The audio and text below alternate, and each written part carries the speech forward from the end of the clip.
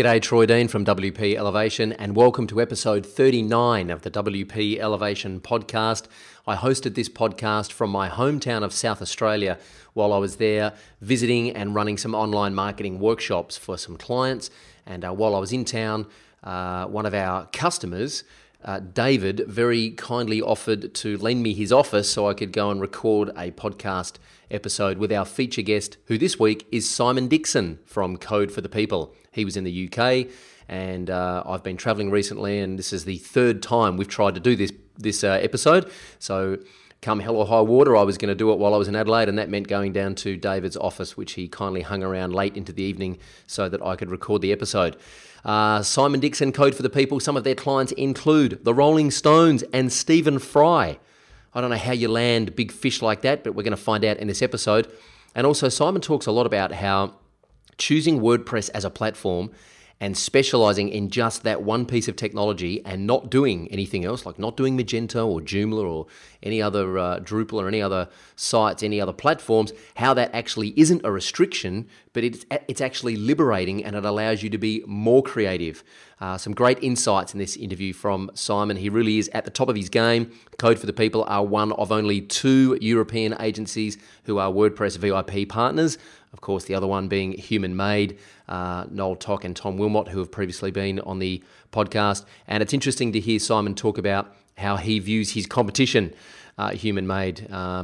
Stick around for his take on that.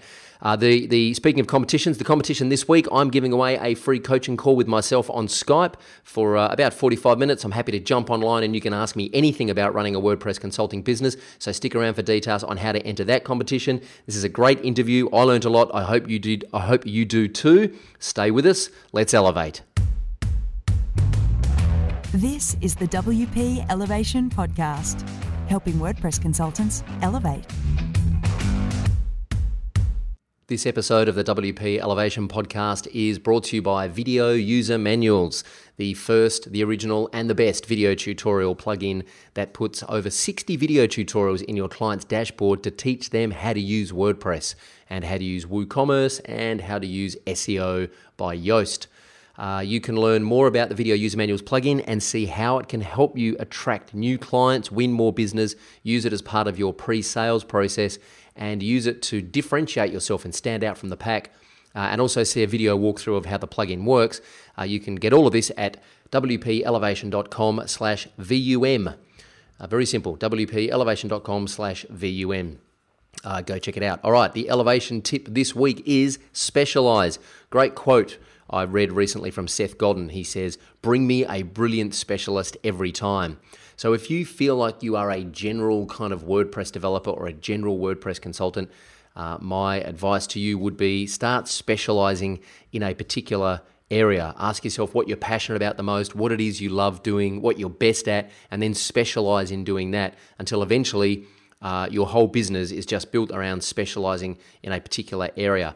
I know when I started to focus on WordPress consultants and started to, narrow my focus down in just helping WordPress consultants build their business, it made every other decision in our business easy, and our business has absolutely exploded since we decided to do that. Rather than just being a generalist online marketing coach, we now just specialize in business coaching for WordPress consultants, and it made a huge difference, and it actually just makes your business easier to run because there's less confusion and much more focus. All right, the reason this is the tip of the week this week is because Simon Dixon talks a lot about why specializing in WordPress is a good thing. Some of his clients, as I mentioned, include the Rolling Stones and Stephen Fry, and we spoke a lot about how to land big fish like that. He's got some great ideas and some great insights. He is from Code for the People. His name is Simon Dixon. Let's go and meet him right now. G'day, Troy Dean here from WP Elevation, and I'm very pleased to have with me all the way from the UK, Simon Dixon from Code for the People. Hey Simon, how are you? I'm doing very well. How are you, sir? Excellent. I'm very well, thank you. And thank you for all of your patience in us finally hooking up and doing this interview. This is I think this is the third time we've tried to do this, and I keep disappearing out of the country in a different time zone. So This is the perils of operating across a globe, mate. This is how it works. Exactly. And as you may notice, for those of you who are familiar podcast watchers, I'm not in my usual studio. I'm actually here in my hometown of South Australia presenting a couple of workshops to some people about online strategy. And I am in one of my customers' offices down here in South Australia. I'm actually sitting on the reception desk right now filming this podcast interview. So it's all new and it's all fun. We're going to talk all about WordPress stuff and freelancing and building an agency. But before we do that, quick competition announcement. I've gone a little bit crazy and I'm going to give away a free coaching call on Skype with myself. So stick around for details on how you can enter the draw to win that later on in the interview. All right, Simon Dixon, before we start talking about the Rolling Stones and Stephen Fry, when you were a kid, what did you want to be when you grew up? Do you know, I was dreading this question. I really was, because there were so many little phases I went through as a kid. The only common thread I could really find in it was I was up for innovation. I grew up through the 70s and 80s, and at various points I got really obsessed by the space program. Every school exercise book I had a picture of a space shuttle on it. I was attracted into home computing very early. I was really into the kind of explosion of television and media. Politics as well. There's probably a part of this that comes from where I grew up. I was born and raised in Belfast, and I grew up there through the 70s and 80s. And for those of you that know your international politics, that wasn't a great place to be at that particular time. I've got to stress, I wasn't in a bad bit of town, so I never saw much actual trouble myself. But my childhood was punctuated by bombs and army patrols in the streets, and security guards on every major store front door, and I think as growing up, I just wanted to get away from that. I was ready for something different. I needed to change my world or the world I was in. So I just knew whatever I wanted to do, it wasn't where I was, and it kind of became, it wasn't anything that was there. So I got to university, actually, and really still hadn't pinned anything down. I did a business degree because it seemed to make sense. It would come in handy at some point. And it took the best part of 20 years, but we've kind of got there. I just kind of started watching for something that I could really get my teeth into. And I even, the age of 2021, I was really struggling for what was it going to be. So when did you discover the internet? When did you first discover the internet? And did you instantly think, okay, this is now I can apply my business degree to this, or was it something that you discovered recreationally and the business side of it came later? Well, I was at university in 1990 to 94, which was really kind of the very, very early pioneering days. And I was lucky with the university I went to. I think we were the first in the UK to have a campus-wide IT network. So we had access to things like external email, which was, literally rocket science. Wow, yeah. Gopher. I mean, I don't even know if you'll remember Gopher. I do. It was like sort of text-only web browsing, Telnet, things like this, and it just blew my mind.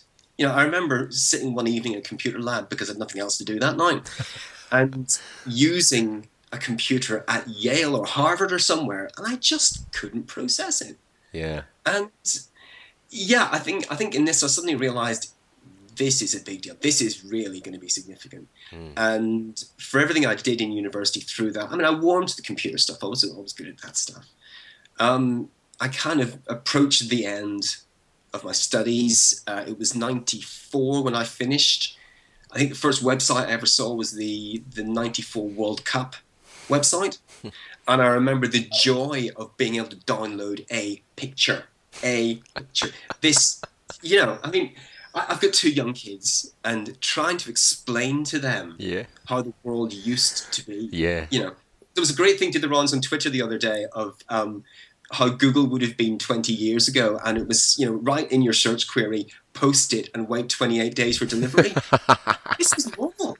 this was normal. Yeah. And the kids, the kids expect to just get that episode of that show on TV in HD now. Yeah. And every now and again, I just got to kind of grab them and say, you've got to appreciate how different this is. Totally. It's funny, I had the same conversation today presenting this workshop talking about pre-internet and post-internet. The first website I accessed was the Melrose Place episode guide, because I wanted to see what was happening in Melrose Place in the States before we got it broadcast in Australia, so that I could go to all my friends and be a spoiler and tell them what was going to happen in future episodes. But then I remember the internet happening, but I don't describe the world as pre-internet, post-internet. I describe it as pre-Google, post-Google, because as much as the internet changed things, Google then completely changed everything again. Oh, I mean, I can remember Alta Vista. Alta Vista really shit. This is going to turn into a terrible history lesson. I'm really sorry. I'm totally here. Like Alta Vista. No, I mean, I remember Yahoo being the be-all and end-all. I remember it when it was a Stanford.edu address even. And then Alta Vista came along and tried to do free text search indexing, and didn't do a bad job. And for 2 or 3 years, that was the pinnacle. Yep. And then Google came along, and I really remember thinking, this Google had better be good. Yeah. Because Alta Vista is pretty great. Yeah. And it took maybe a couple of months for me to warm to it. But yeah, I think if I've developed one skill in life, it's being able to sort of see what's coming down the track next. And people I knew were talking about Google in a really positive way. People I trusted, people I respected. And if they got it, then I was going to put time into it to get it. Yeah. And I mean, that's kind of what put me into WordPress. It was very much the same story, that people I knew and respected were talking about it. I'd been playing with Typepad and Blogger. WordPress was evolving over here, and there were 1 or 2 people starting to. I remember Robert Scoble, who was the Microsoft guy at the time, got an early WordPress install done for him, I think. And okay, this is interesting now. This thing's beginning to get traction. And yeah, I think I've just developed that confidence to trust my instincts and make the leap. And yeah, I didn't get this one wrong. Yeah. Do you remember the first time you saw the WordPress dashboard? It was the day that WordPress.com opened to the public. Right. Which would have been November 95-ish. Probably got that wrong. 2000. But yeah, I knew it was. 2005? I think so, yeah. Yeah, 2005, yeah.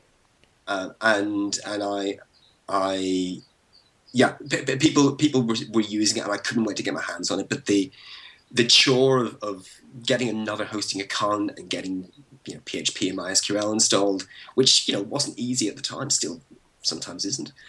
When somebody offered me a hosted service that I could just kind of get into and poke around, that was good enough for me. But even then, it took me 2 or 3 months to sort of to see it and to get it.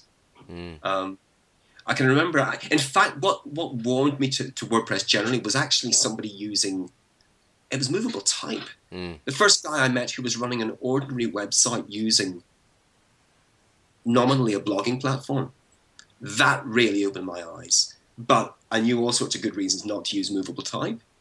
So I'm thinking, well, hang on, maybe this WordPress thing over here can do something similar. So at this point, are you consulting with clients and building websites for clients using static HTML or some other system, or was WordPress the first time you started doing client services?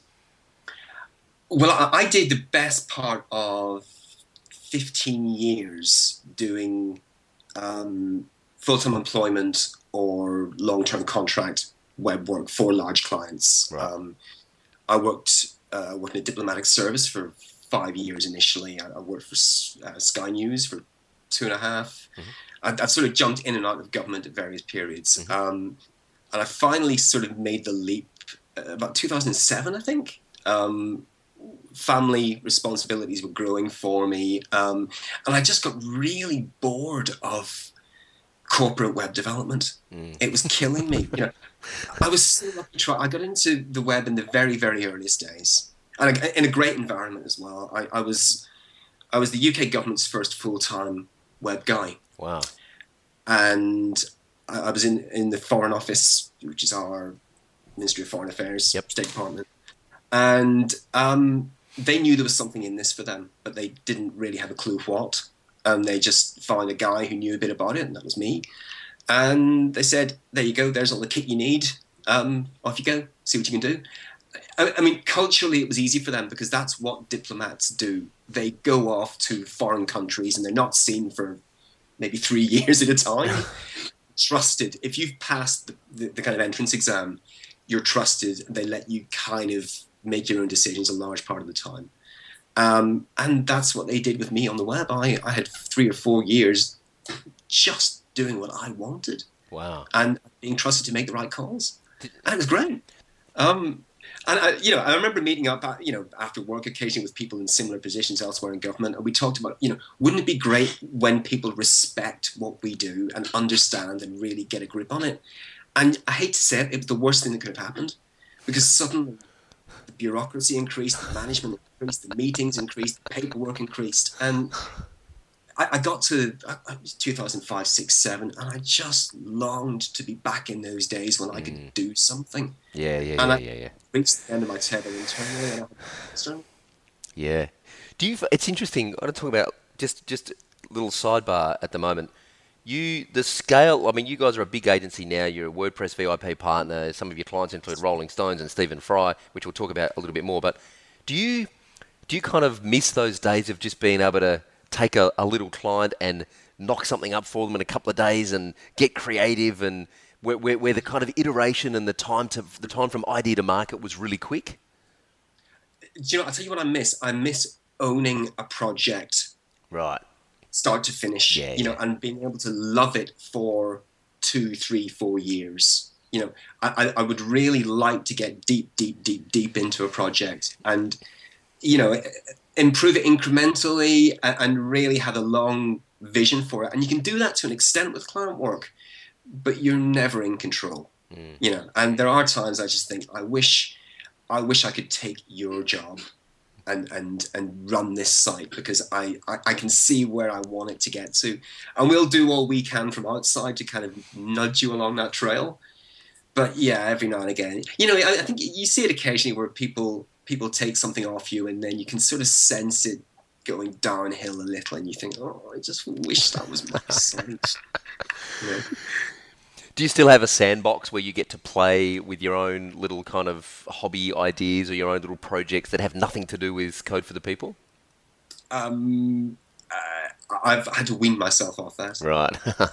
I think, it's part of the scaling up process. I've had to recognise that my shelf life is severely limited now in terms of actually frontline work, and I've kind of stepped back now completely from actually doing the frontline stuff, because there was a nice kind of break point, I think, about a year ago, if you pardon my choice of words, when Responsive came in, Less and SAS, and all these things, and I kind of thought, no, I'm in my 40s now. Do I want to sit down and learn all this stuff? Yeah, yep.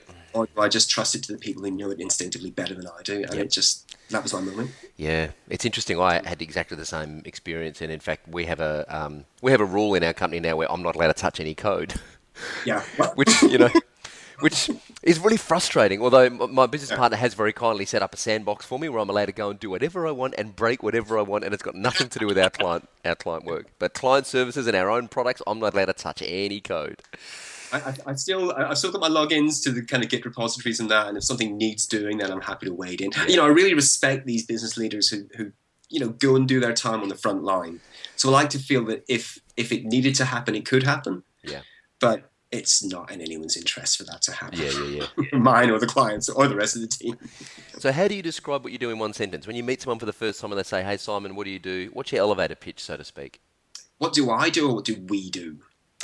Well, if you just meet someone at a social function and they say, hey, Simon, what do you do? I run a company now. That's what I do. Right. And I run a company which puts the benefits of blogging software into large corporates. Right. And that's, there's always a kind of a tension, I think, between how much you talk up the technology and maybe how much you talk up the WordPress brand itself. Yeah. It's always been something I've been very comfortable with, because the kind of people that we want to be dealing with are people who are in a large corporate who probably know a fair bit about the technology, not enough to do it themselves, yep. but they understand the technical detail. They know a lot of the kind of product names and that.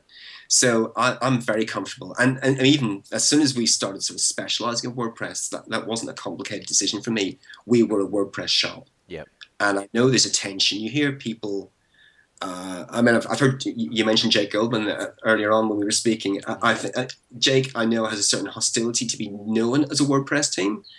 At 10up, I'm very happy with it because I think it helps us bring people to our door who know what we're about, who just get us immediately. We don't have to persuade them.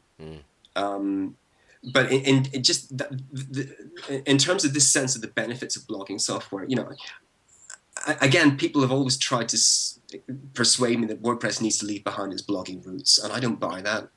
I think WordPress is what it is because of its blogging roots, and I don't think we should be shy about that.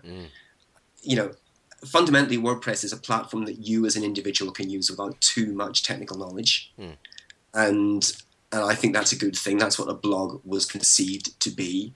And, you know, I've been the guy on the inside in a large corporate, and my job has been to run that website. And I don't want to have to go to an IT department who probably don't like me very much. You know, we've all been there. Yep. The joy of having a site I can control myself, you know, you can't beat that. You just cannot beat that. Yeah. And so, yeah, that's what I wish someone had brought to me when I was on the inside on these big organizations. So yeah, that's what we're here to present. I think it's an interesting distinction you make too, because my audience are predominantly freelancers who are targeting small business owners. So we actually say a lot of the time, don't talk about the technology because you end up turning yourself into a commodity. But in your space, it's a completely different thing. And we're starting now in our client services agency to work with some larger clients who are approaching us because we are WordPress specialists, because they have a content strategy team, they have a content marketing team, they are constantly publishing information, and they know that WordPress is the best solution for them. So they're asking for WordPress.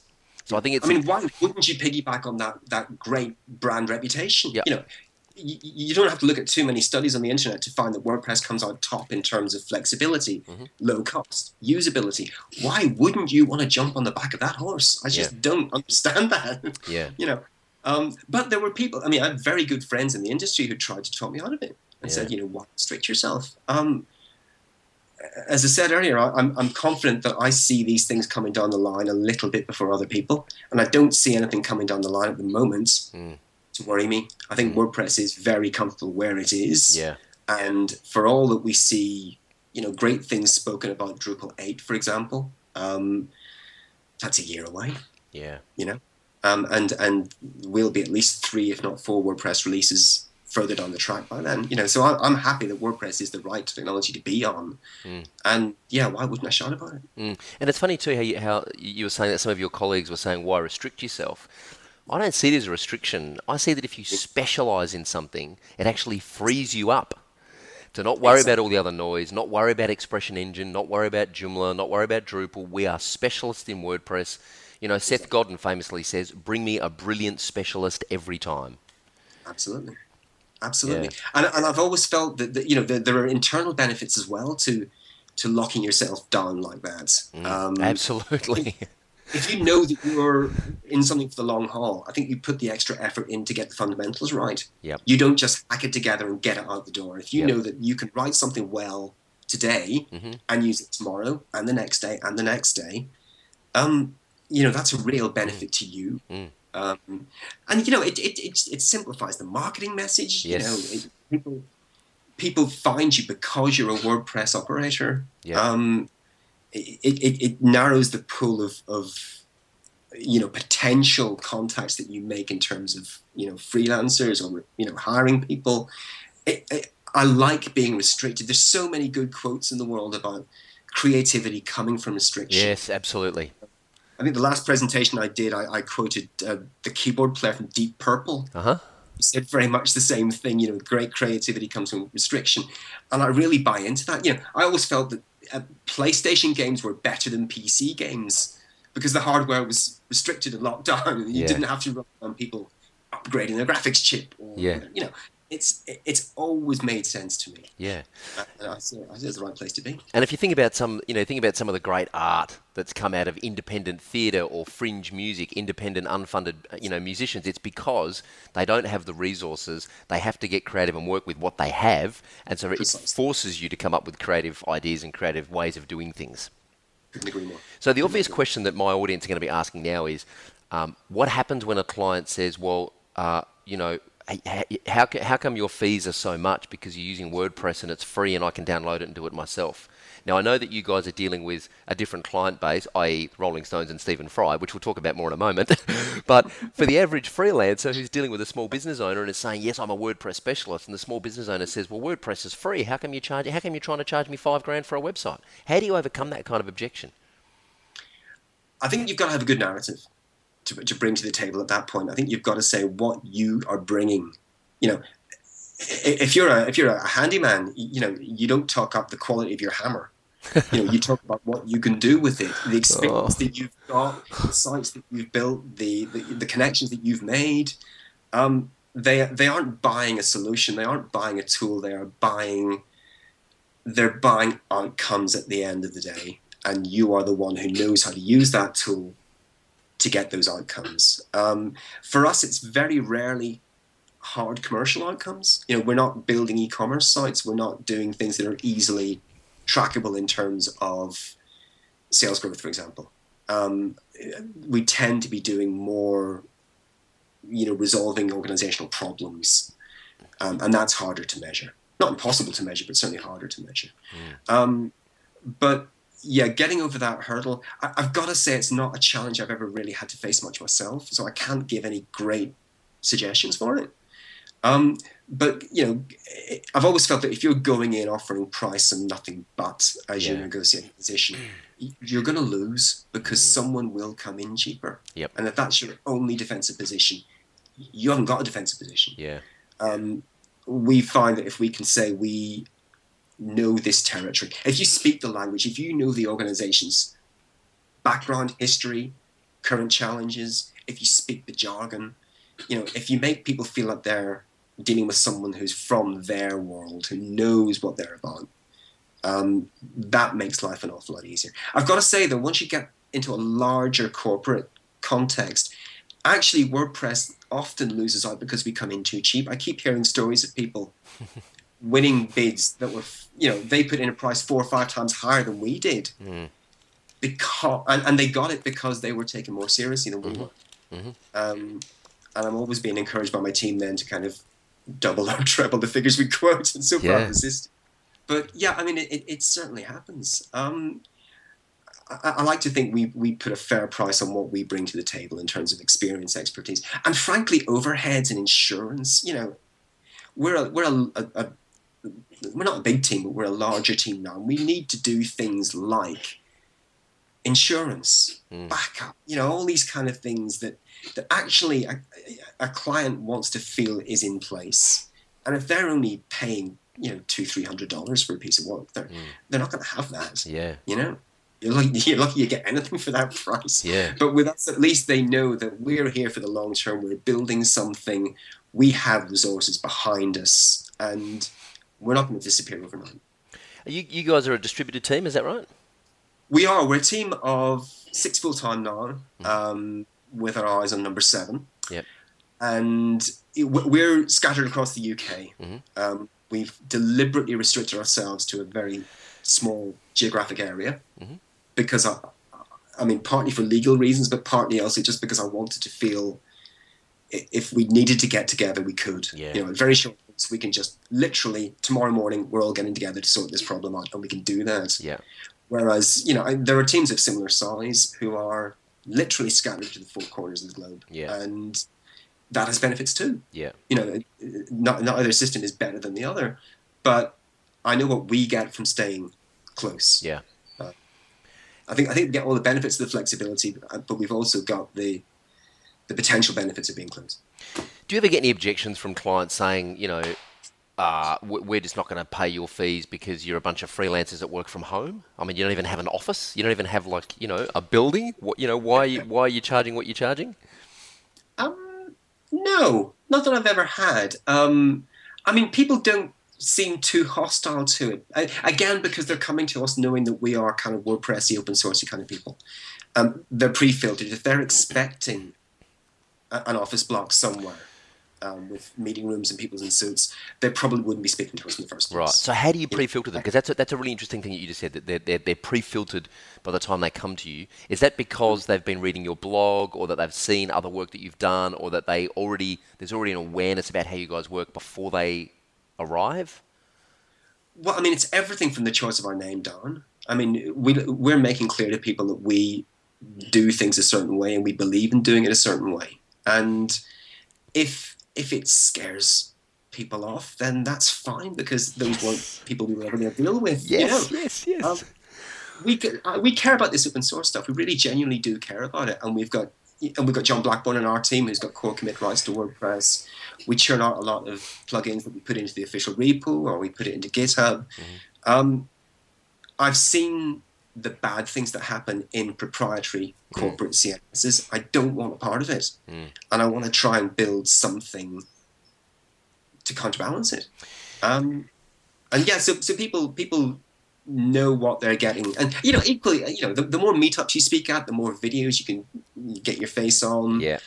Even the character of your tweets, for example. Yeah. I mean, we don't blog very much on our company website, but we tweet a fair bit. Yeah. And it just all sets a tone. And if that's not what you're looking for, if you want the next IBM, well, look, we're not the next IBM. Nor do we want to be. So one of the things that entrepreneurs, I was talking about this today, and it's not just entrepreneurs. One of the things that all of us in business have, I was talking about this today in the workshop with a bunch of small business owners, is we have this inherent fear of missing out. So how do you reconcile, and you just said it then, if what you're doing scares off some people, that's okay because they're not right for us. How do you balance that with, but there's business there that we might miss out on? Well, I think it depends where you set your objectives, isn't it? I mean, what you want to be. I mean, do you measure your success in terms of size or quality or influence? Any of these things. I look at some of the very large WordPress teams, they're getting up into the 50, 100 people territory. And, I have a lot of respect for those guys, but they've gone at the last 2 or 3 years very differently to how we've gone at it. We've been very, very selective about the work we do, but also the people we've hired. We've never actually advertised for a position. We've always gone to people that we knew in the community and said, we like you, we like what you're about, we've seen your stuff. And of course, the beauty of it being open source is we can actually download and try your stuff. We think you're a good fit for us. Can we talk to you? And that's how we've found our people. We could have maybe scaled much faster, got to a kind of a 30, 40 level quite quickly if we'd wanted to. But I just... That's not what's going to make me happy. I used to run large teams. I found it quite difficult. I think if I did it again, I'd do it better. But I just found it a real struggle, and it was sapping. I didn't find it creative work. So even though I have stepped back from the front line now, I like to feel that I've got my hands in the work, and we are producing good work that interests us. And, the reality is, we get no shortage of people coming to us because we've established a good reputation. We've got our names listed in the right places. Yep. We don't have to be quite so needy and desperate, hungry. Yeah. That's a nice way. Yeah, hungry. Because you can smell that stuff a mile away, can't you? I want to talk in a moment about Rolling Stones and Stephen Fry, but you just mentioned before about, going and speaking at meetups and making videos and using those videos to, spread your message. What do you say to people who, for whatever reason, they're paralyzed by, analysis paralysis, whatever it is, but they're paralyzed by some kind of fear, and then they're not putting themselves out there. They're not producing videos. They're not producing a podcast. They're not blogging about their experiences. They're not having a public profile. What do you say to freelancers who are in that position where they're just, for whatever reason, they're just scared to do it?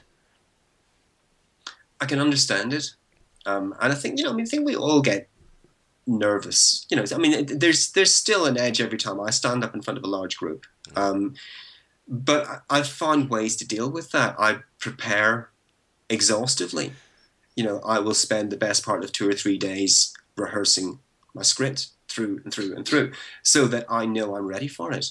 I think the confidence thing can be a hurdle. I think people feel, I'm not that clever. Why am I standing up in front of all these people, many of whom are smarter than I am, and trying to tell them that I'm some kind of expert? But the reality is, we all feel like that.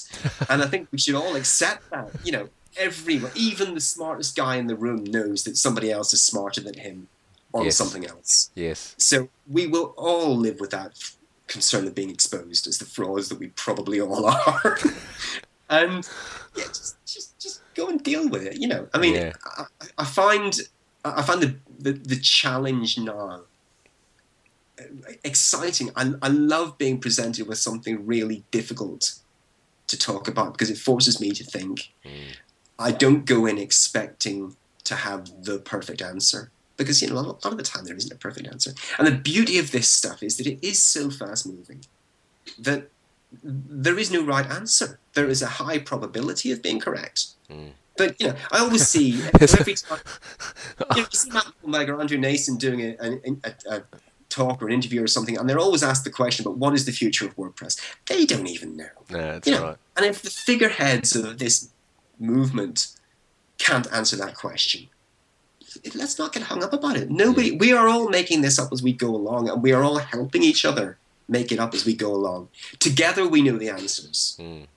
You're not claiming any great supremacy over the rest of the world by being the guy who stands up and tells. Chris Lemmer talks about the imposter syndrome a lot, and he admits that he experiences it. Richard Branson has said this, Seth Godin has said this, and so I applaud what you just said. Everyone feels like a fraud at some point, so just get over it and do it anyway. It's okay. All right. I mean, there was a quality threshold there. I mean, don't make a fool of yourself. Yeah, that's right. Yes, that's right. Just before we talk about the Rolling Stones and Stephen Fry, which I keep teasing about, what's the one thing, if you had a magic wand and you could fix one thing about your business, what would it be? That's interesting. Time. I hate to say it, but there are so many things that we would love to have the time to do. Yeah. And we've talked about carving out time within projects, so that there's maybe a feature or a plugin we want to build or push harder on, and we're going to go out looking for that project that gives us the opportunity to do that. And sometimes they come along, sometimes they don't. If you gave me a person's time for 12 months, I could pretty much list here and now what I would want them to go off and build. I think we need to scale up a little larger, I think, to get that spare capacity. It's easier to find time like that when there are 10 of you, 20 of you, than when there's 3 or 4. And that doesn't mean the ideas are any less valuable. The ideas are at least as strong, possibly stronger. But yeah, you've just got to be practical. We cannot, if we're going to keep feeding everyone and their families, we can't just say, right, do you know what, you're going to take 3 months off from our team of 3 and build this great thing that we all know we need and we all know you can do, and it's just a matter of time. But there isn't that much time. So I think the one weakness we have is that we're kind of betwixt in between in terms of size. I would like to be a little bigger to find that potential. And yeah, it's finding the right people at the right moment. You guys don't have product. You're just a client services agency. Do you have any ambition to move into the product space at any point in the future? Only by accident. I didn't set the company up to be a product operation. And again, we've had people who've kind of said to us, you're fools for neglecting this. I don't really buy that. I look at a lot of the kind of targeted companies that I respect, and they've stayed true to their mission. If we came up with something that was really valuable and people wanted to buy in terms of A, the product, and B, the support, I wouldn't necessarily be averse to it. But I think the majority of what we've done in that space has ended up in open source code or conceivably contributed back to core. So it doesn't really motivate me, which is kind of because it would be something that I could own and love and really hone to perfection. I accept that, but I think what I enjoy about the client work is the variety. Deep down, I enjoy the fact that, in 3 months' time, you don't know what you'll be doing, but you'll have learned from what you're doing today, and it will be better in 3 months. And some people thrive on that, some people fear it. I thrive on it. Shane Pellman from Modern Tribe is in Australia at the moment, and they're a client services agency and a product company. And he said he said the same thing. He said there's something about doing client work that he just loves. He loves the thrill of it. He loves the challenge. He loves the variety. And he said, I think I'd just be bored if we just did product. Yeah. Yeah. I mean, ultimately, you would build the base product, and then version 2, you would build it again. It kind of makes me think, well, did you not get the first one right? Maybe you should have tried harder on the first one. Support, I don't like building things that require support, and I think a product inevitably means support. When we've done our best work, we can hand it over to a client, and they don't need to be told how to use it. That's when I think we've really done our good work. If it needs explaining, we didn't try hard enough. Yeah. They should just see it and get it and run with it. Wow. And I just can't believe a product could have that, but others seem to make a pretty good go of it, and I'm glad they're there. There's plenty of products out there that we rely on and happily fund. Do you, when you talk about clients don't need to be explained how to use it, is that because you're heavily customizing the WordPress admin, or is that just because No, we stay true to WordPress admin, actually. If they can understand WordPress at all, they should be able to understand the stuff that we've grafted onto it. Gotcha. The beauty of WordPress is that it's not quite so true now as it used to be, but you can point them at WordPress.com. Yeah. Get a free account at WordPress.com, have a play with that, and that's what your company website will look like. Gotcha. The customization that Automattic are doing at WordPress.com means that doesn't quite stand up as it used to, but it's those very same principles and concepts, and you develop an instinct for where that button probably should be, and it's up to us to kind of embrace that and stick with it. All the more reason I think for us to be committed to core as a product, as a concept. When we build stuff, we always try to think, okay, is there anything that we could be feeding back into core on the back of this? Is there a plugin that we can be giving out? Are we building this following the VIP guidelines? Even if the code has no prospect of going to VIP, at least it keeps us on track and makes sure that we stay true to those kind of design and development principles. Let's talk about VIP for a moment. You guys are a WordPress VIP approved partner, only one of 2 in Europe, the other one, of course, being Human Made, Tom Wilmot and Noel Tock, who have also been on the podcast. I'm going to ask the question, how do you land clients like the Rolling Stones and Stephen Fry? I mean, come on, man. I'm a huge... By the way, I got a full disclaimer. I'm a massive fan of Stephen Fry. Huge fan of Stephen Fry. Yeah, and I also... quite got to grips with that because I can't. He seems so British to me. I don't know how he translates overseas. Yeah, well, I just love British humour. I grew up watching The Goodies, and I just love British humour, and I just love Stephen Fry, and I'm a big fan of the Rolling Stones as well. But how do you land fish like that? How do you land clients like that?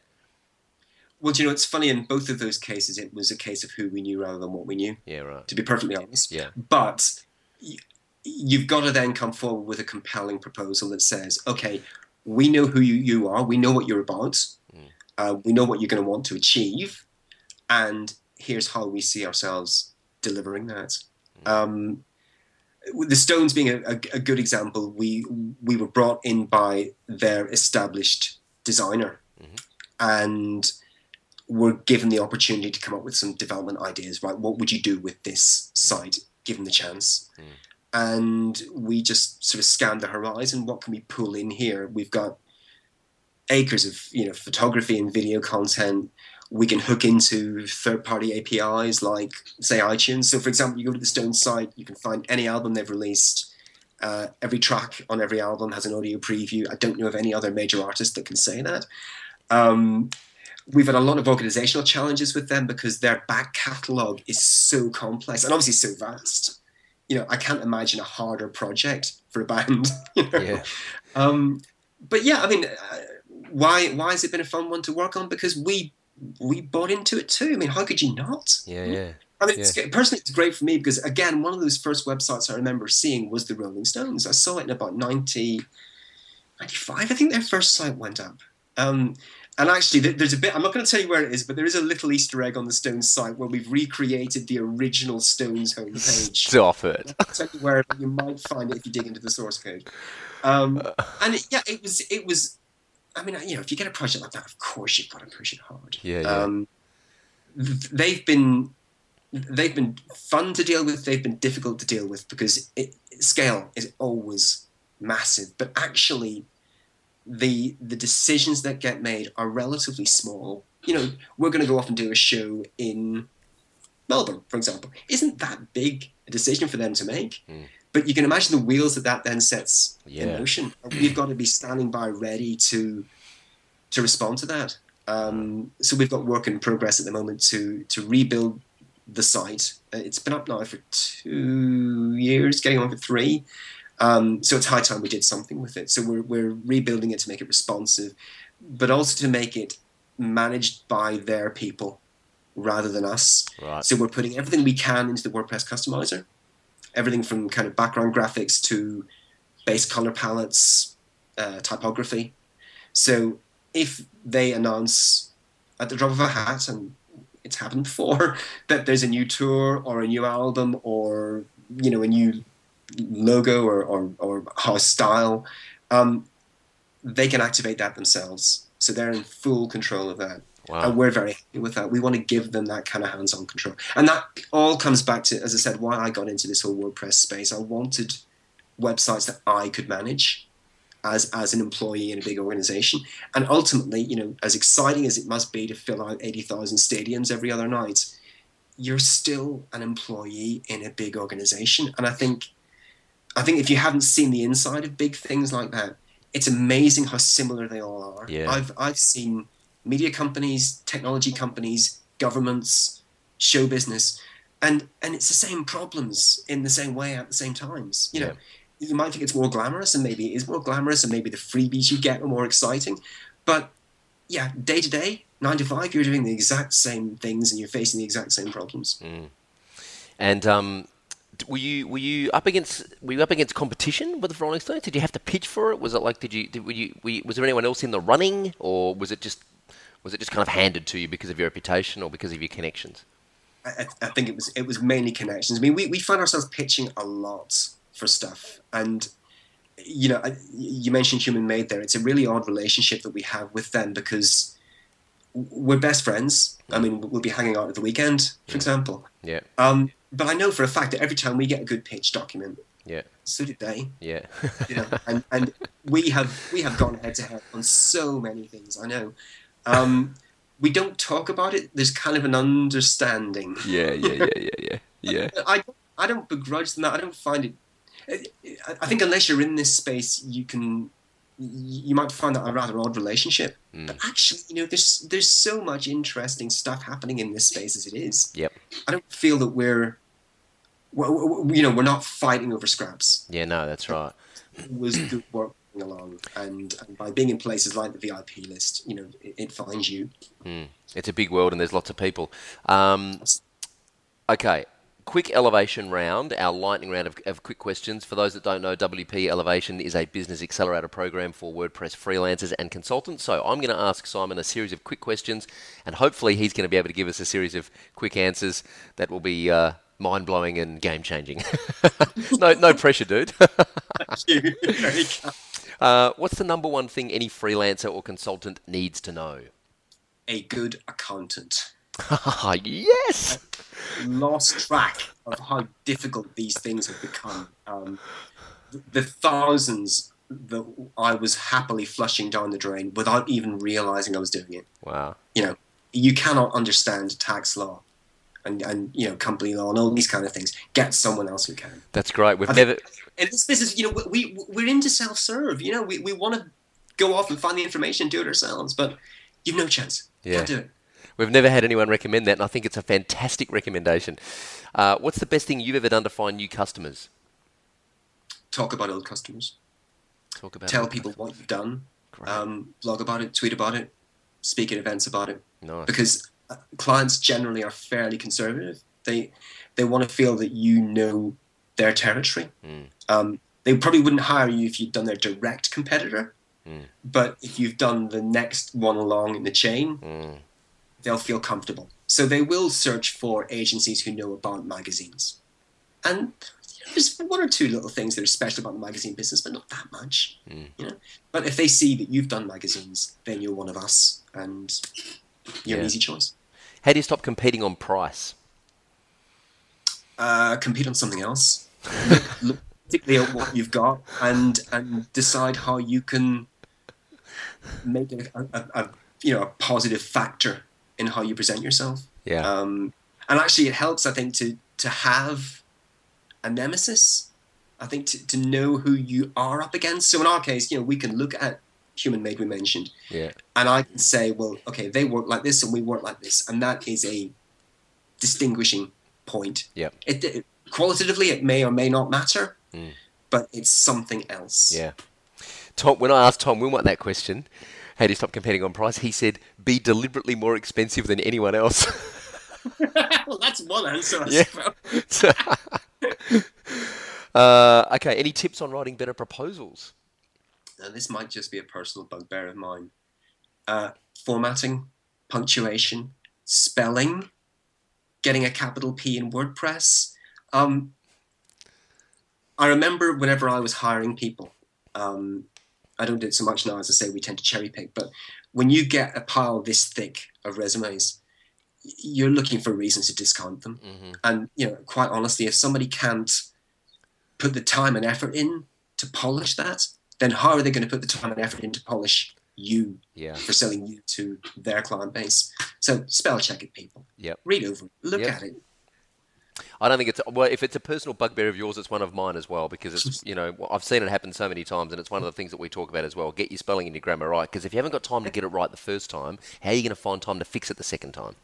Exactly. Favorite tool or system for CRM? We've moved to Trello recently, which has been great for us. Everything else felt too structured, and we didn't necessarily want to adapt how we were working into their structure. With Trello, free of charge, which doesn't do any harm, we found it very, very loose and flexible, and we could turn it into what we wanted. Great. So we have a kind of a boilerplate Trello board that we start with on most projects, and it's got, I don't know, maybe 30 or 40 things that always come up, everything from where's the hosting to who owns the DNS, and then we just fill in the specific tasks that need doing, and they move from a to-do list to a doing list to a done list, hopefully in that order. Right. And people can log in and see that. The client can log in and see that. They can shuffle the cards around into an order if they want to dictate a priority. And everyone's got visibility. It's great. Wow. Nice. What's the best, I think you just answered this question, what's the best way to keep a project and a client on track? Well, it's partly Trello, but it's also, we institute a weekly show and tell appointment every week. And it's great because I think it gives the client a sense of reassurance. They know that they're always going to be seeing something new. But it also forces us to have something new, So I'm quite happy it gives us discipline. And we just show the current work in progress, talk through the Trello position, and see you again next week. I like that this is scheduled. I like that this is a scheduled part of the project, because it means that you don't leave the client hanging, wondering what you've been doing. Exactly. Yeah. Because then, then you've got to find, when's a good slot, and maybe I'm too busy today, I'll do it next week. No, I like the discipline. And it comes back to what we said earlier on about forcing yourself into restriction. If you know you've got to have it ready for 4 o'clock on a Wednesday, then you will have it ready for 4 o'clock on a Wednesday. And you won't forget it because it's always 4 o'clock on a Wednesday. That's right. It's like turning up to the book club not having read the book, right? Yeah. To my university career. Any ideas for getting referrals from existing clients? it's not really one that we face often, because it's not, the people we deal with tend to spend all their time in their organization, for better or worse. I think all I can say, and I know it's something that other people you've had on here have said, just keep doing good work. Yep. We're selective about what we even take on. If we don't feel we can make a real difference on a project, we'll probably pass on the opportunity. Yep. So we go in knowing that we want to do a good job. Hopefully we then do a good job. And we make sure that the news travels fast. And if the existing customer doesn't tell the next customer, then it's our job to make sure that they find out some other way. What's the number one thing you can do to differentiate yourself? Yeah, well, I think we kind of touched on this. I think it's spin doctoring in its purest sense. I think you've got to look critically at yourself. You've got to look critically at the other guy. And if you've got to go out and find a nemesis, even artificially, I think that's a good thing. I think you can define yourself by what you're not, just as much as by what you are. And pick out those distinguishing elements and try and find a way that you can then turn it into a positive reason to choose you. Now, as I say, it may not be any better or worse than the other guy. But, I mean, we talked about HumanMade. HumanMade are a similar size to us, but they're much more geographically scattered. They've got head office in the UK, but they've got people in Australia, South America, where else? US, Norway, which is great. And that's a real benefit. So they can go out with their head held high and say they're a global operation. That's tremendous. We don't have that. We have consolidated and kept it very, very close. So my story on that is that we are close, we are available, we're working your office hours, we all know your culture, your legal framework, we just get you in a way that maybe the guy in Australia or in South America just doesn't. And people can then choose. I'm not saying we're better or they're better for being local or global, but you get what you want. If you want somebody global, great. If you want someone local, great. Sure. So we spoke about this at the start of the interview, about this narrative that, and it sounds like this is a recurring theme, is that, and it reminds me the first time I went to the first Pressnomics I went to, and I saw Corey from iThemes. I think he was the first cab off the rank, and his presentation was all about tell your story and let everyone else tell their story. But don't worry about them, they're just noise. Just tell your story. And it sounds like this is a thing that you've consciously been working at over the years, is to work out what your narrative is and work out what your story is to tell.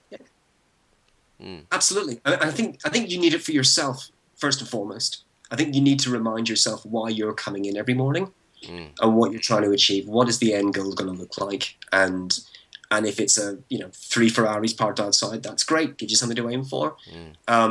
For us, I mean, our motivation, as we've even hinted at by choosing quite a provocative name for the company, we really care about democratization of technology. And I can trace a line through my career and into Code for the People, and then out of it as well, of how we are trying to deliver on that objective. And it forces us to do certain things a certain way. It means that if we have an opportunity to open source something or contribute something into WordPress core, then we'll do that, because that's what we are about. And I think it's almost more important for us internally.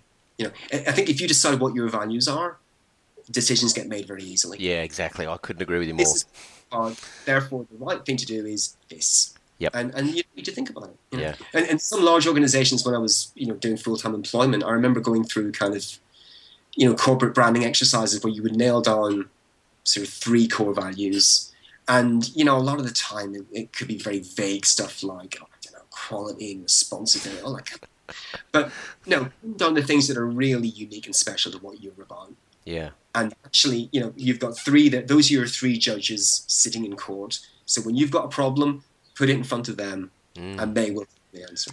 I really like it. It reminds me of a book by Stephen Sinek, Start With Why. I think Simon Sinek, his name is Simon Sinek. Start With Why. I'm going to put that in the show notes under the video, but check out startwithwhy.com. It's a fantastic philosophy on defining your why. Why is it that we're here? Why do we turn up every morning and do this?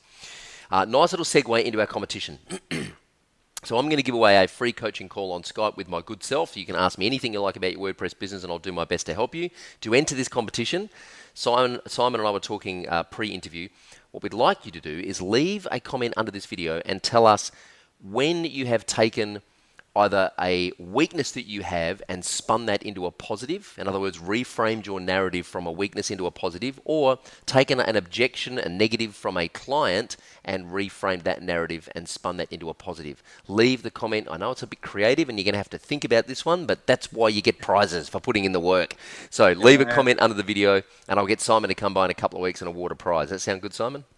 I would be glad to. I've always felt that there's been a real downer on the word spin over the last sort of 10 or 15 years. I think it's a perfectly valid thing to consider. And in fact, one of my great heroes was a guy called Alistair Campbell, who was Tony Blair's spin doctor. I've seen him up close. I've seen him work. He's a phenomenal operator. He's really inspired me in so many ways without even touching technology particularly. Yeah. I really believe that unless you get a grip of that narrative, someone else will get a grip of it. And it's up to you to decide how to make it work for you. Yeah. You know what? I think that's why I fell in love with WordPress when I first started using it, because I've always been a big advocate for what I think of as a positive communication. So it's it's a way of communicating positively to your audience, and it's a way of communicating in a positive way. And WordPress, for me, that was just allowed me to put that on steroids really quickly, with a kind of a pretty short learning curve. Yeah. Well, I mean, that's what drew me to the internet in the first place. I mean, this was a place that you could put your view of the truth out there. Yep. And I was doing it on behalf of a national government, talking about wars in Yugoslavia, as was, this was big stuff. Yeah. And, I remember we would watch, propaganda broadcasts from the other side, if you like. And actually, this felt like a real contribution to democracy, to put the facts out there. And, well, it's our view of the facts, but if everyone's putting their view of the facts on the same table, then you as an individual can look at it and make your own decision. Yeah. And I think that's, when I hear people like Matt Mullenweg or even Jake Goldman talking about democratization in the WordPress context, that's absolutely what I signed up for. And I cannot see a tool that's in a better position to deliver on that vision. It's grand, it's crazy ambitious, but we're making it happen. Yeah. What's the future for Code for the People? Where do you think you guys will be in 12 months' time?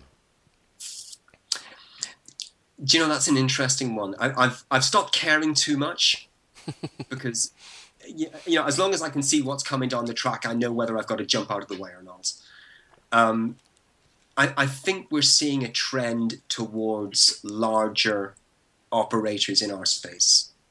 You see stories every other week about, agencies uniting or being bought out, theme operators jumping into somebody else's bed, all this kind of thing. I think WordPress as an industry is growing up, it's getting bigger. We'll be bigger in some way in 12 months' time, but what kind of bigger, I just don't know. I'm open to all possibilities on that, but I think, as I said earlier, I think I can see things I wish we were able to do, and we just can't because we've got too much to actually get done day to day.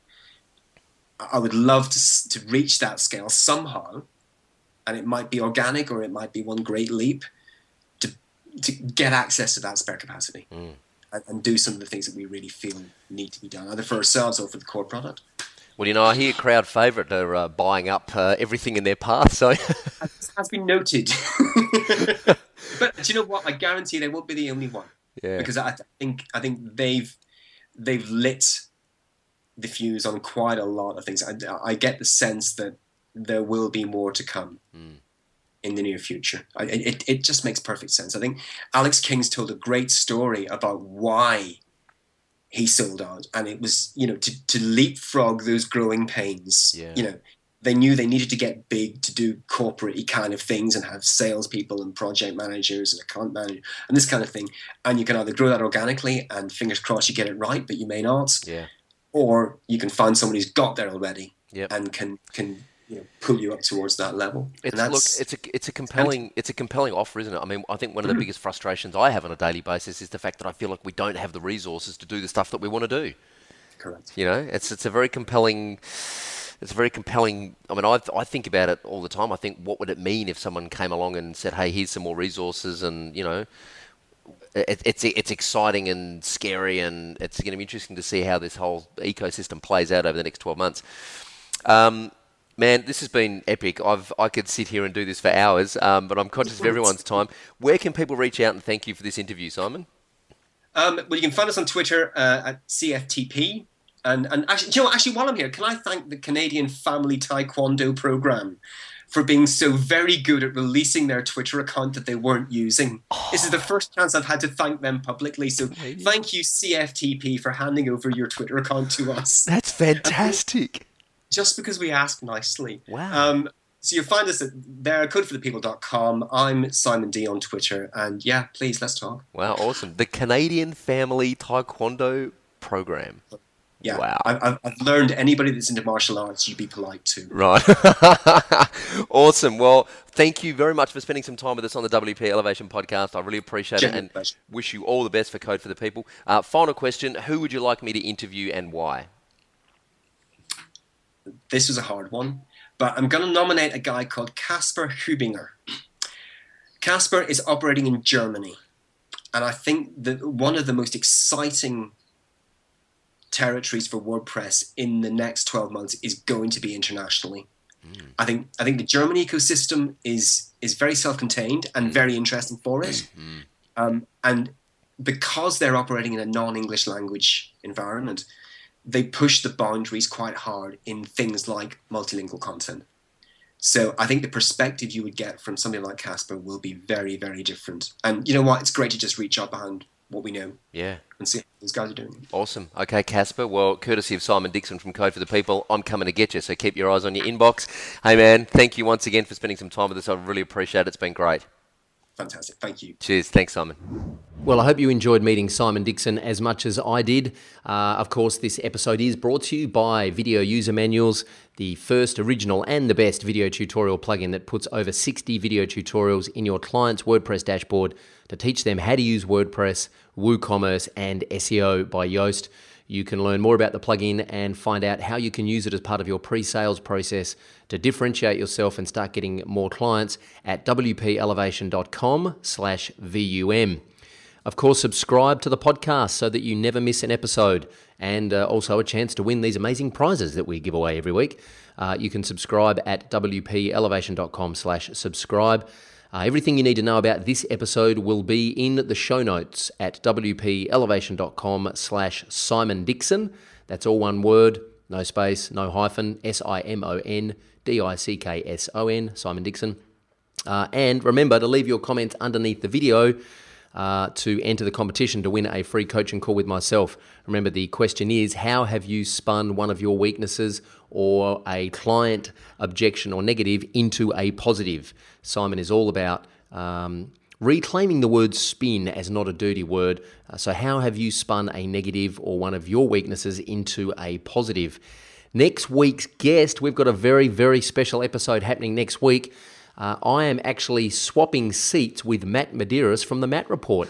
So Matt is going to host an episode of the WP Elevation podcast, and he's going to be interviewing Jason Cohen from WP Engine. And I'm going to be hosting an episode of the Matt Report, and I'll be interviewing Nathan Barry from Authority. So I'm very excited about it. I hope you are too. Please get on over to iTunes and leave us a 5-star review if you think we are worthy of it.